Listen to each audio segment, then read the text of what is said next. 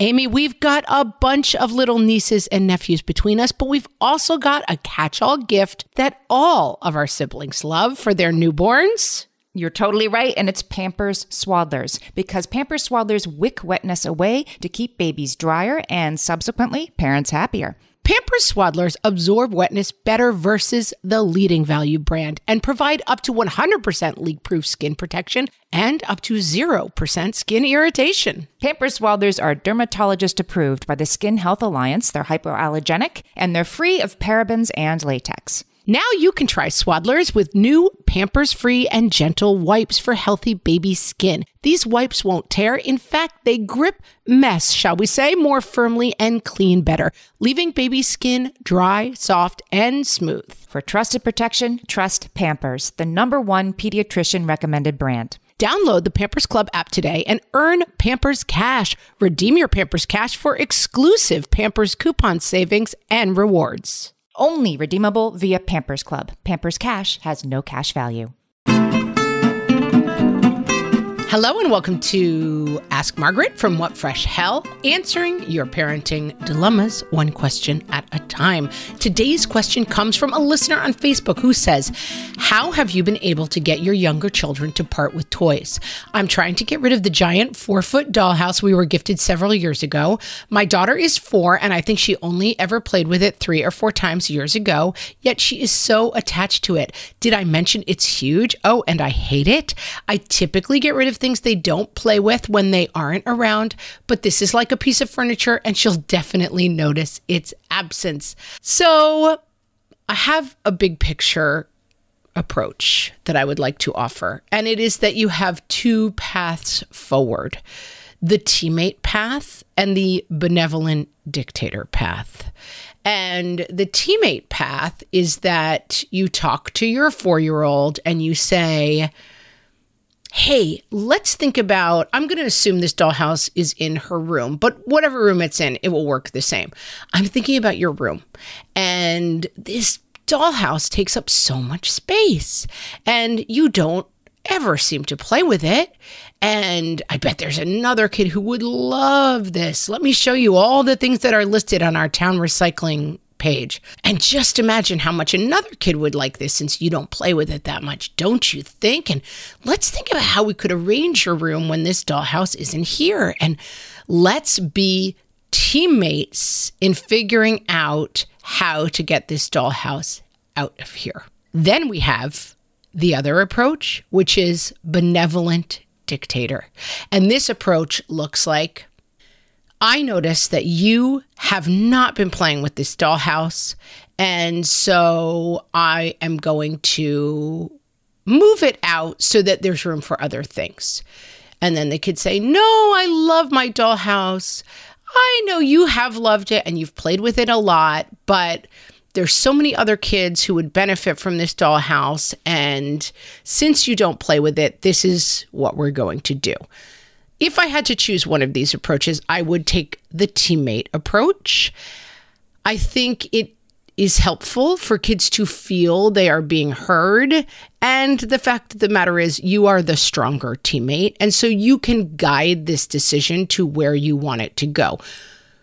This is what we can do with the room. These are the reasons why this is happening. But really give your child the suggestion that you are making this decision together as teammates.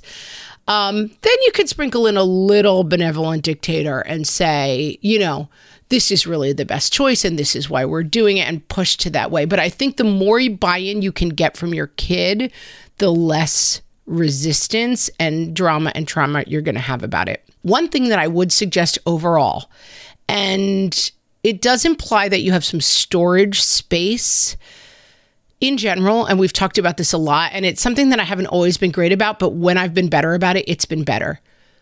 Allowing for a rotation of things in a kid's room. Now, a 4-foot dollhouse, this may be less possible with, but I still think if you're rotating the toys around it, you're going to have a better experience. So that rather than having kids have access to all their toys at the same time, that there's a place where the toy lives that's out of sight. Hopefully you have a garage, a storage space. I have an office with a desk underneath it. We have a bathroom that has a crazy little overhang area that's good for nothing.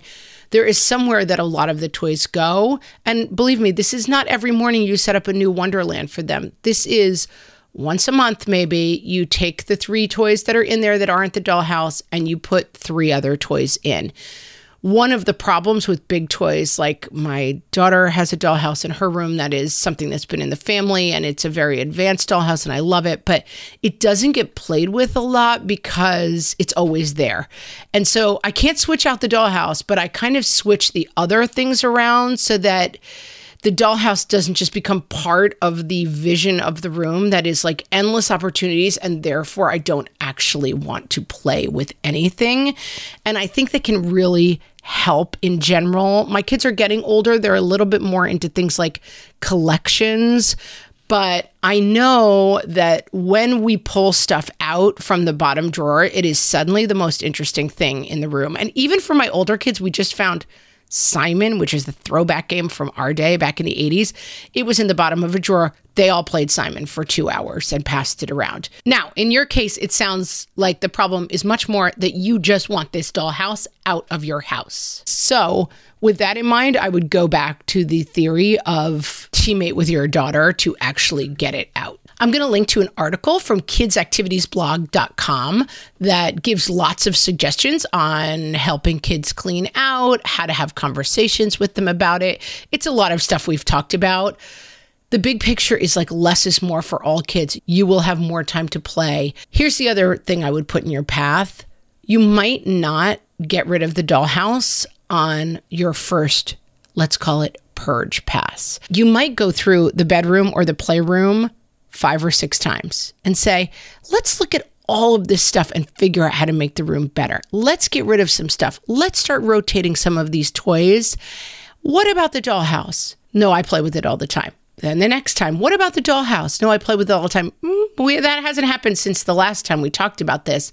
And you can make it possibly a little bit more visible to the child that this dollhouse is part of the things that we might be getting rid of, so that you're kind of ramping up to it and they don't have the total feeling of, oh my gosh, mom threw away my beloved thing. Not going to say it's going to be smooth, but I think if you want that dollhouse out of there, I'm team you. And then it's a question of how to get your kiddo on our team. I hope that helps. If you have a question for myself or Amy, you can ask them in our Facebook group at facebook.com/groups/whatfreshhellcast, and you might hear your question on an upcoming episode. Thanks so much for listening.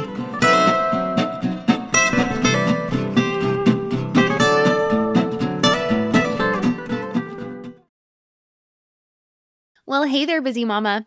Are you looking for ways to make your life easier, your home less chaotic, and at the same time add more joy to your life?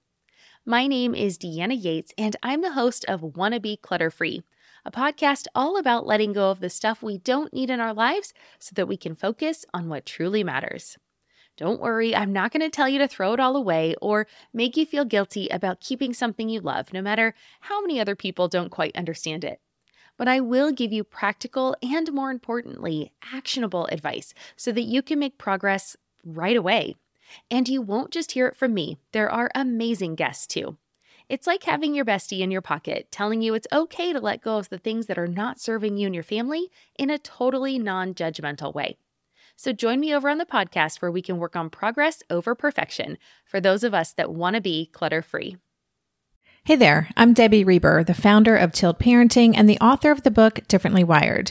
The mission of Tilt is to change the way neurodivergence, whether that's having a learning disability, having ADHD, being gifted, autistic, or some combination of all of the above, is perceived and experienced so differently wired kids and the parents like us raising them can truly thrive. On the Tilt Parenting podcast, I get to talk with authors, therapists, educators, and parenting experts who are committed to this mission. I ask the questions my listeners are most curious about when it comes to supporting our kids.